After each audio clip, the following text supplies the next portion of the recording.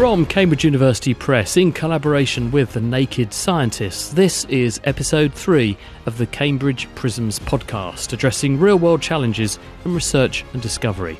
I'm Chris Smith. And this month, water quality at the coast. Do we really know what's in the water? Also, recycled plastics and why they're a health risk in the kitchen, and the crucial role of lived experience in managing mental health. But first, water is arguably one of the most critical molecules that we rely on for our existence. It's not a coincidence that ancient towns, cities and fortifications were all built around sources or access to the stuff. In the modern era, though, technology and pipelines mean we're often much less aware of the role that water plays, how much of it we use, and the danger there is of us running out of it. We need to take this resource much more seriously because not only does it make life itself possible, it's involved in almost everything that we do, as Janez Susnik from the IHE Delft Institute for Water Education explains. We have these global resources of water, energy and food that humans use every day. And in my opinion, it's water that's central to enabling these systems to work. They link with each other, they depend on each other. But it's really water that's at the heart of making these other resources available to us. So water's used in the energy sector for hydropower. And of course, it's used in agriculture to water our crops that we then consume as food. It's one of those resources which is so ubiquitous and so taken for granted that it's almost invisible to us, and we don't notice how important it is until it's not there. Yeah, exactly. It's similar to what I wrote about actually in the article, that we don't really notice water until it goes wrong, when it's not there, as you mentioned. So extreme drought situations, or when there's extreme floods. Pakistan 2020 is a good example. So is the recent events we've seen in Libya, for example. And they're the situations when we really notice that water is either there or not. But otherwise, it's one of these resources that's very much in the background. And we do indeed quite often, I think, take it for granted.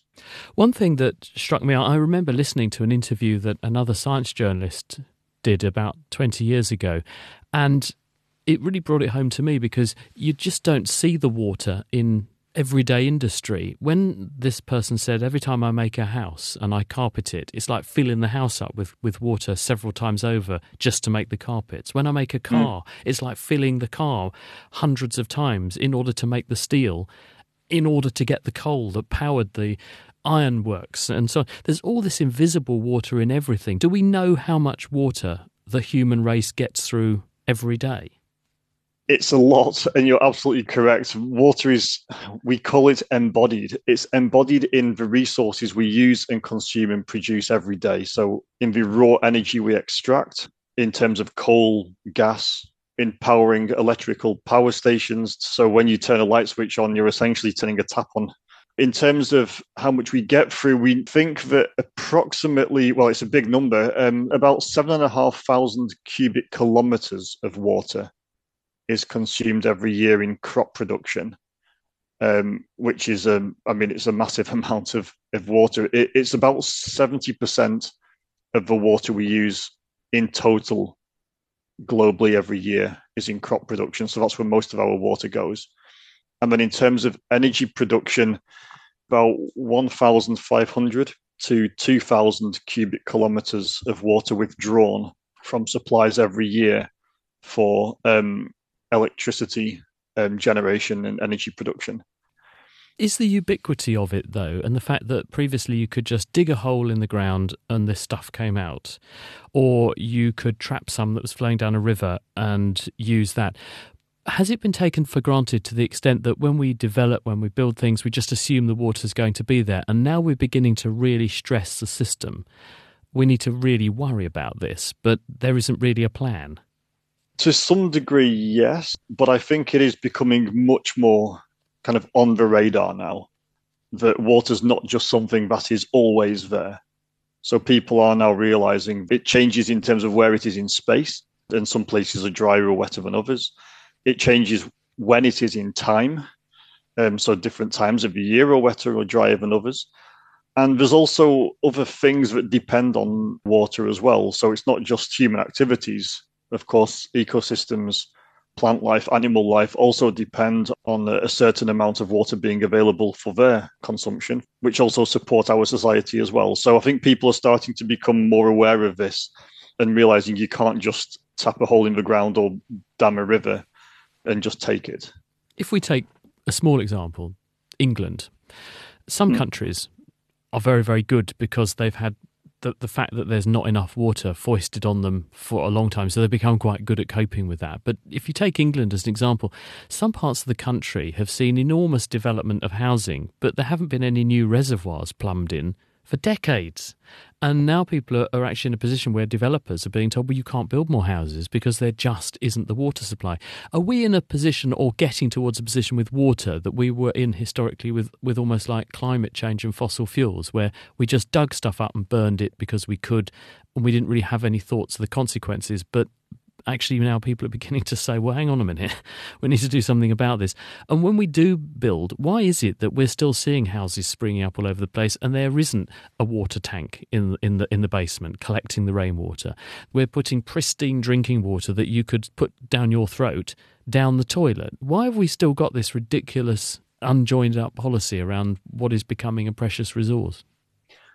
Yeah, well, again, I think it links a bit back to my previous answer that a lot of places, even though the idea is still there that it's becoming scarce and we need to plan better, it's not really in the mainstream yet. And a lot of the policy and the push simply isn't there to build these systems in place. I mean, I completely agree that for a lot of new developments, especially, the water stream should be separated out. I mean, you quite rightly say, you shouldn't really be using fresh drinking water supplies for watering your garden or washing your car. You're not just inappropriately using the water. There's also an energy cost associated with that water as well. You've extracted it, moved it to a treatment station, you've treated it, you then pumped it to your new development, and then people are flushing it down the toilet or washing their cars with the water. I mean, it doesn't make much sense. So I think there needs to be better building regulations essentially to encourage developers to put in different water streams, collecting rainwater, recycling grey water, which is the water that flows from your shower or from your sink. The stuff that goes down the toilet is known as black water, so that's different. That should be treated, of course. But grey water especially can, for non-drinking sort of purposes, for your garden, for your car, for it to go back into your toilet. I think that should be made use of more efficiently. Countries like Singapore, for example, are very good at this. Also in the traditional supply networks, just reducing the amount of leaks is also important, and just being more efficient with the resources that you have. And yeah, not assuming that it will always be there. Janez Sushnik there. Given the central role of water in our lives, you'd think we'd be highly cognizant of the impacts of poor water quality and the declining health of coastal ecosystems. But actually, the data are quite sparse and they're not coherently assembled. Amma Wakwella at the University of Queensland decided to try to change that. A lot of different activities that humans are doing, different developments, so clearing, mining, other industries are impacting water quality. And that poor water quality is running off into coastal ecosystems, places like coral reefs, seagrasses, and mangroves. And they were causing the loss of these ecosystems, which was raising a lot of alarm bells among scientists and conservationists, but also for a lot of people in public health.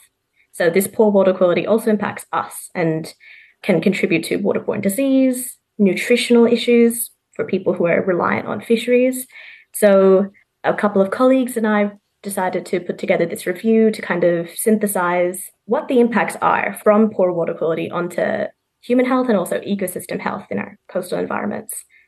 There seems to be quite a lot of denial and also an attitude of out of sight, out of mind. It doesn't affect me, and I flushed it down the loo. It's now the sea or ocean's problem, so I'm not going to worry about it. This means it tends to be quite under-researched. So where did you get the data from in order to compile this? There is a lot of limitations with the data that's available, missing information, really. So it was a matter of compiling literature that different sectors had information from. So we had to get information from people on the ocean side who were seeing these impacts onto coral reefs, finding, increased levels of caffeine or lots of plastics or hormones, things on the sanitation side of things, for example. And then from the human health perspective, they were looking primarily at levels of pathogens or other things that are harmful for our drinking water and human use. And I suppose when there are commercial interests at play, where it's, say, a mine or oil extraction or even farming runoff, sometimes the data there might not be available because people may have taken steps not to release it because it could damage their industry. Yes, it can be quite complicated when you've got competing interests.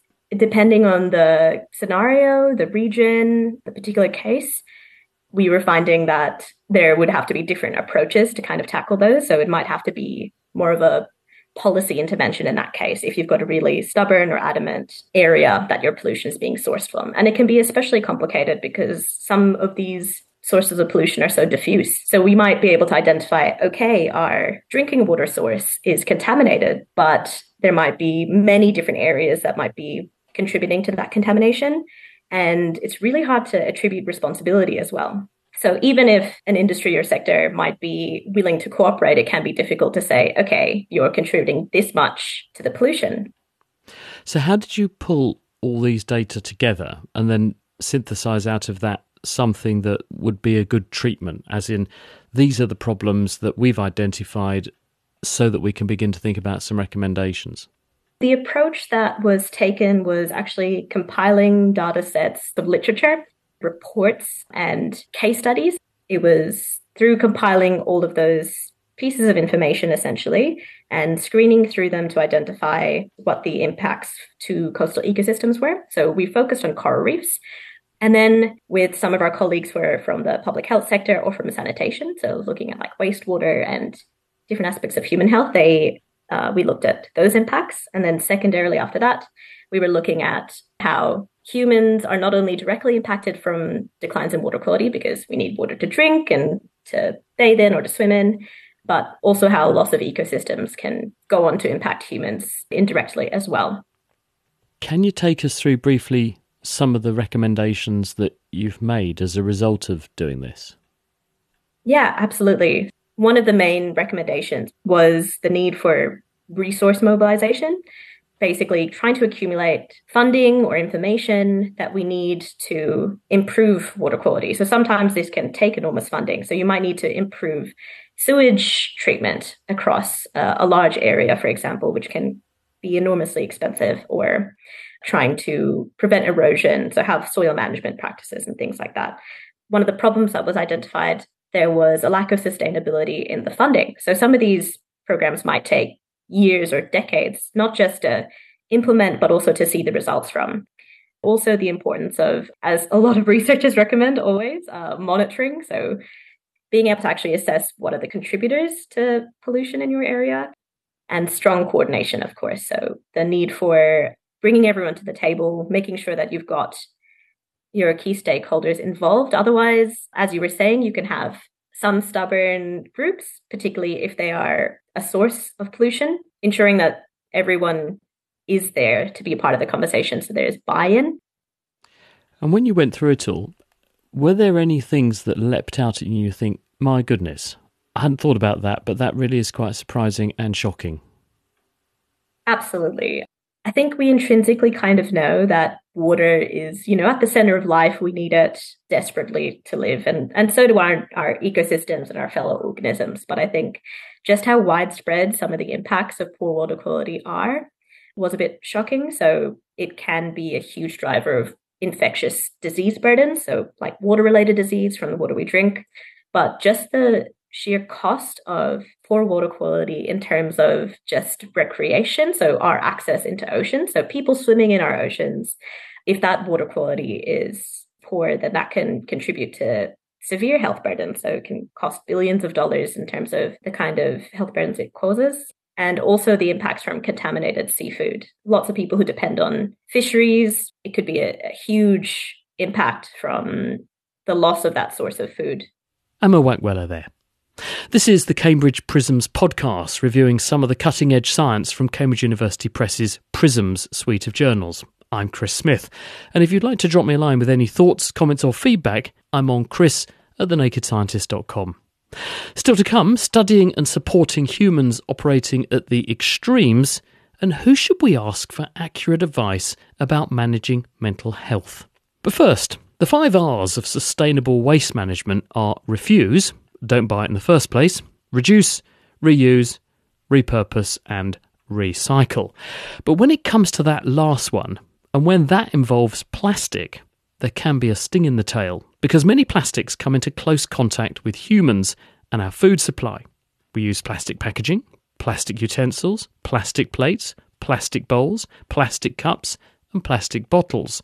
And although the rules say those should only be made using plastics regarded as safe, there's evidence that through the recycling process, unsafe plastics, and therefore a suite of potentially harmful chemicals that go with them, are ending up in food-related materials, where they should be a total no-go. Birgit Goecker is with the Food Packaging Forum Foundation. We wanted to find out which kind of chemicals are found in packaging that is made out of recycled material, and also which chemicals were found in plastics that is used in the kitchen several times, such as bowls or containers or kitchen utensils. Is this a legitimate health concern? We think so, because the amount of chemicals that are used in these items is huge, more than hundreds, and it's always difficult to predict which kind of chemicals. And is the industry currently under-regulated, in the sense the point you're making is, well, there's stuff being made from recycled things and we don't necessarily know the chemical provenance of that, and so therefore there could be all sorts of things in what we're using, and it's coming into close contact with humans and human foodstuffs? When looking at the European regulation, there is quite a bit in place, but there are weaknesses, let's call it like this. So for example, if you look at repeat use articles, as we call them, so the containers, the kitchen utensils, they are only tested 3 times. But if you use them over a long time, they may degrade and then they release chemicals you don't find during the testing. That's for sure one of the weaknesses. And the origins of these chemicals would be presumably that because we mix lots of different plastics, which may have themselves had different compositions or different things in contact with them, in the recycling bin, a whole mixed bag of stuff ends up in recycled plastic products, together with its cargo of chemicals. No, it shouldn't be like this. So if you use the recycled plastic in food packaging, for example, again, the source should be pretty clean. PET bottles should only be recycled into new PET bottles or other containers. However, there are cases where you find residues of your old TV in food packaging or similar materials. And that's for sure not intended and shouldn't be like this according to the law. But your argument would be that it's nevertheless happening, albeit by accident, from time to time. Do you know to what extent then it's happening? That's difficult to answer. I think I cannot give you any numbers. So how have you approached this then? What have you actually done to gain more insight into what's going on? Some years ago, we compiled a big database where we really checked all the available studies. So we have more than 1,000 studies from all different labs all over the world, which addressed these questions. We looked at all the chemicals coming from all different food packaging materials, and this database is a great source to address specific questions. For example, what chemicals are found in PET bottles, or which chemicals are found in the melamine bowls you're using for small kids in the kitchen. And so what is your main concern here then? We know about these chemicals. There are laws in place that mean they shouldn't be there. Is your chief concern that although they shouldn't be there, they nevertheless are there? There are several concerns. We don't know that these chemicals exist in these products. That's what I meant before. And then additionally, of course, many of these chemicals have been tested and shouldn't be there. For example, there are carcinogens that cause cancer, that interact with the hormone system. These chemicals shouldn't be there. And so what would your recommendations be? The law says they shouldn't be there. They, on the whole, aren't there, but occasionally are. So there is an exposure and you're raising a legitimate health concern. What can we do about the small risk then? Those chemicals which are known to be toxic, they should be banned. The law shouldn't allow them in food packaging. Then we may need to change the way we test our food packaging. and really look at the bottle which is sold in the end, not in the chemicals we put into the bottle in the beginning when we make it. Think about the way we are using our food packaging. That's probably a question addressing the whole society. So if we want to change away from plastics and paper packaging, for example, we may get rid of many of these chemicals. Would you be more comfortable then if we didn't use recycled plastic in human contact type activity at all, with food and so on? Just use fresh? From a chemicals perspective, this is for sure the safer alternative. And from a waste perspective, of course, it would increase the amount of waste, but recycling can only be done for a certain number of cycles anyway. So we may need to find better solutions. Yes, so would a saner, safer approach be to say, well, we want to bear down on and reduce plastic overall anyway, but we'll ring-fence some aspects of plastic production for some applications and say that we won't use recycled plastics in those applications for the very reasons you've outlined? Yes, I think we really have to be very careful where we can use recycled plastics and where we shouldn't use it. So are people actually having a conversation about this? Because what's alarming to me is that until I read your paper, I hadn't really thought about it. And I suspect that policymakers who are even more remote from the science than I am may well find themselves in the same position. Yeah, that's something we are working on, that these two areas, the waste and the chemical safety, talk to each other. It's needed that we reduce the amount of waste, and recycling is one measure. And on the other hand, we have to take care of the chemicals which we keep in the loop when we do recycling. Thought-provoking stuff, isn't it? Birgit Goecker there. Humans have always striven to push boundaries, to go higher, further, faster, deeper, and especially where no man or woman has been before. And that often includes into space. In other words, into unnatural environments that humans have not evolved to accommodate. On the one hand, this presents an opportunity to study human physiology at the extremes and to learn how to better manage more mundane situations and conditions back here on Earth. But on the other hand, keeping people fit, healthy and safe when they're operating under these pressures is also a major priority. And this is what Michael Schmidt, CEO and Chief Scientific Officer at Solaris Aerospace, does for a living. So one of the things unique to our field is we work in extreme environments, everything from the spaceflight environment to military special forces or to sports where the environment is not harsh, but where the training, the competition, the physical loading, the psychological loading is very dynamic. And so they have higher risk and they have a higher demand for high performance. So any decrements in performance really can impact their ability to do their work safely and even survive. Any improvements that we can make in their ability to perform can be very important for their success in those environments. If you're operating in an extreme environment like a spacewalk and you've lost 10% of your metabolic activity, that could be very serious. And so we use precision medicine to enter that world and basically ask the question, if we measure these 500 biochemical markers that give us a picture of the landscape, what can that tell us about a way to optimize your performance? So it's like going into a forest, and instead of choosing just a couple of trees to understand the health of the forest, we're going to measure 1,000 trees. We're going to get the best possible picture. And from that, then we can prescribe what the forest needs. Isn't one of the challenges confronting you and people working in this sort of setting a data problem, in the sense that when you've got millions of people that you can study doing everyday things that everyday people do, you've got plenty of data to iron out the noise. When you've got extreme circumstances with just a handful of people, there's going to be huge amounts of noise, differences between individuals, differences between the individual settings. And does that not make this much more difficult to do meaningfully? It does, in one respect, which is why we do it in high performance environments.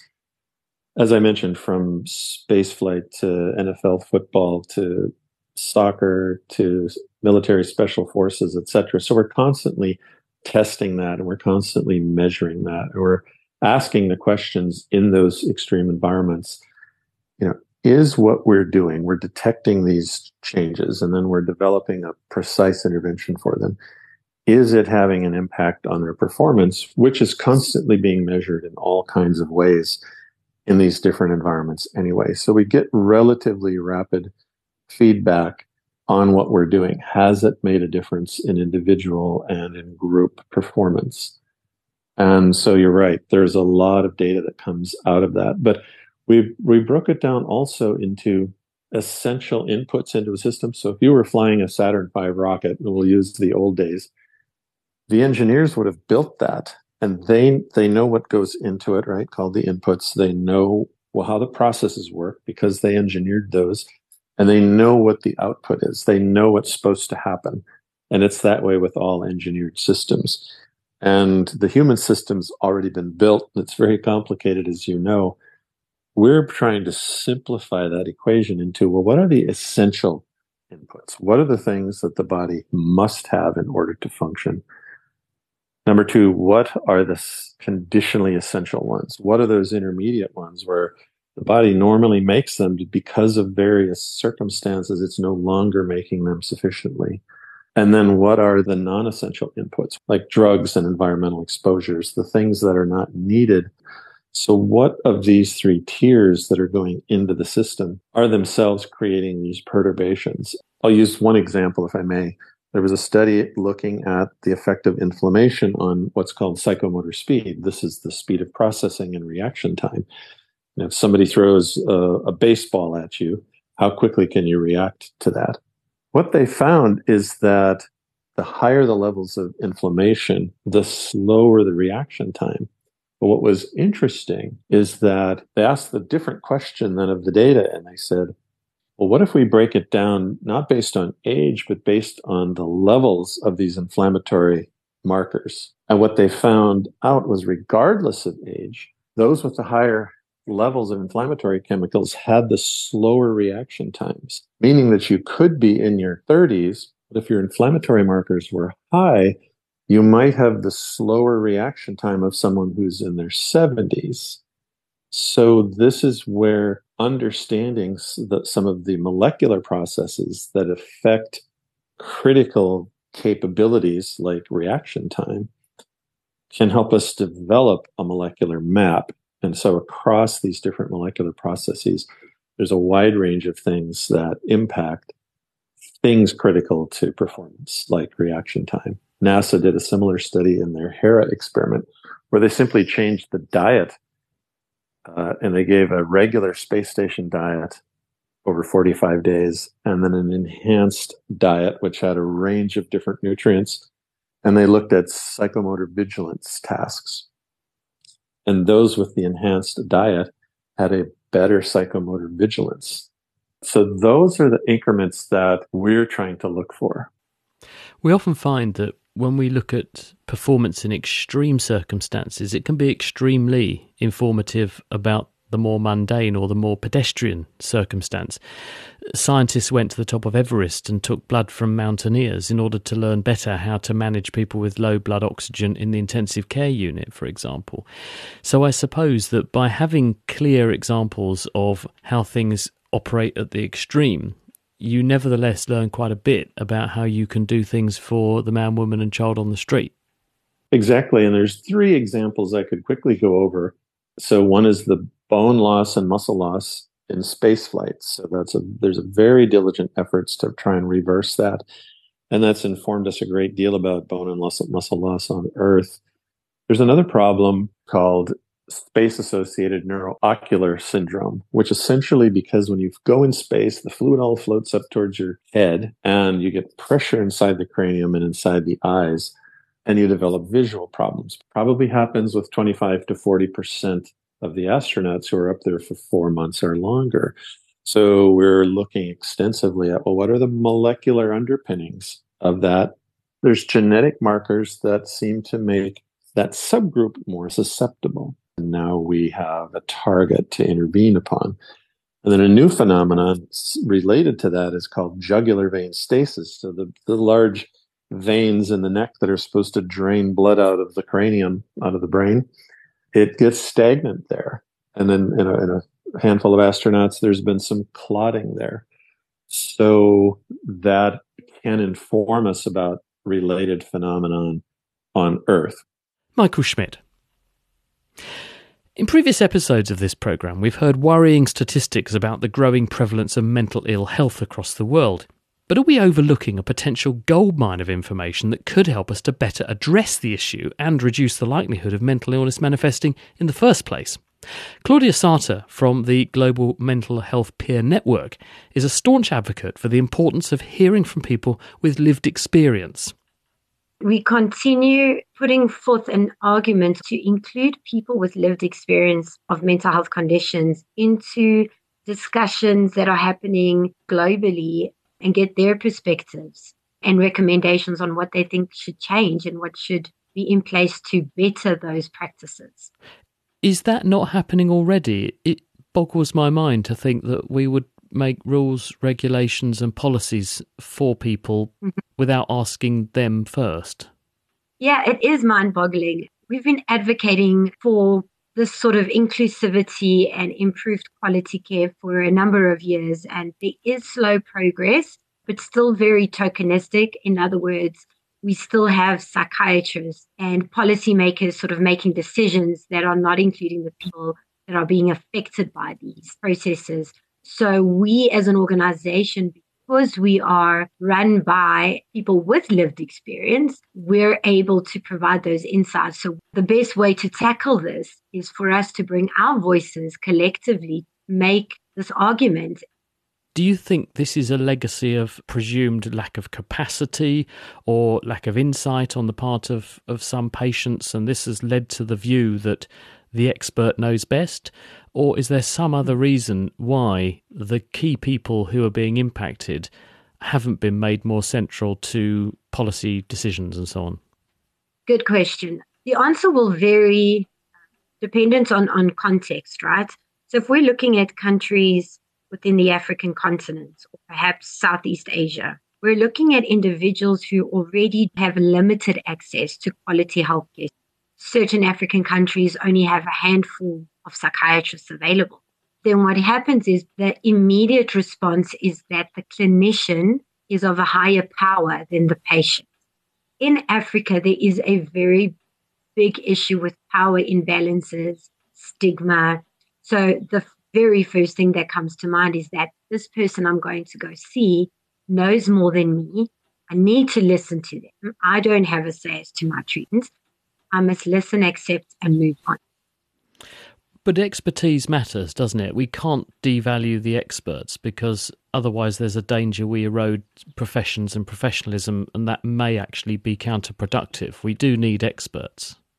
Absolutely, with no doubt. So we follow a process that is non-textbook. My experience, when I went to go see a psychiatrist, I went through the process, that mental health services process. So I, based on my experience, can give you valuable insight that somebody else cannot. So we can't exclude the voices of people. We know what works for us and what doesn't. And we should have a seat at the table. One thing that jumped out at me when I read your manuscript was one of the things you're advocating for is paying people to come and share their expertise in that respect. I was a little uncomfortable with that in the sense that, do you not think there's a danger if you do this? You almost create an industry and it might bias thinking because the wrong sort of people might come forward. There's always going to be a risk, but stakeholders, companies, whatever it may be, that are looking to improve wellness strategies within the workplace. If you have somebody that has had specific experience in the workplace where they were discriminated against, they lost their job, they were told they were never going to be able to work again, you need those type of people helping companies go, let's create processes that's going to create a safer environment. So by paying these individuals, you're valuing their expertise. I spent 4 to 5 years where I was helping big international organizations, and I would spend hours and hours and hours looking at reports, giving in my input and recommendation, and I didn't get paid for it. And I really felt that that was an injustice. It shouldn't just be seen as volunteers. These people have knowledge that others do not. So what sorts of things have you been able to bring to the fore and exact positive change thanks to your intervention? For example, we worked with a very big pharmaceutical company, and they took the initiative and they looked at their policies and they said, you know what, this isn't good enough at this stage. And we went in and revised the entire policies and helped with consulting and making those changes.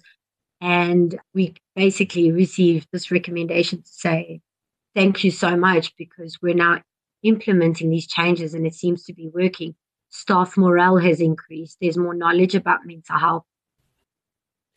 Why do you think this is needed, though, Claudia? I don't dispute the fact that you're doing a good job, but why have we ended up in a position with a world that needs this to happen? When you didn't exist historically, were we all just terribly miserable and didn't talk about it? Or has something fundamentally changed that means that suddenly this is a much more serious issue, it's much more prevalent, and we need these sorts of interventions? And if so, what is it that's driving this?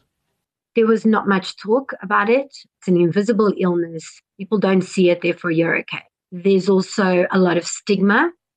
COVID is what actually really brought up mental health, because people now started seeing how being in isolation makes you sad or depressed, having no contact with people, feeling lonely.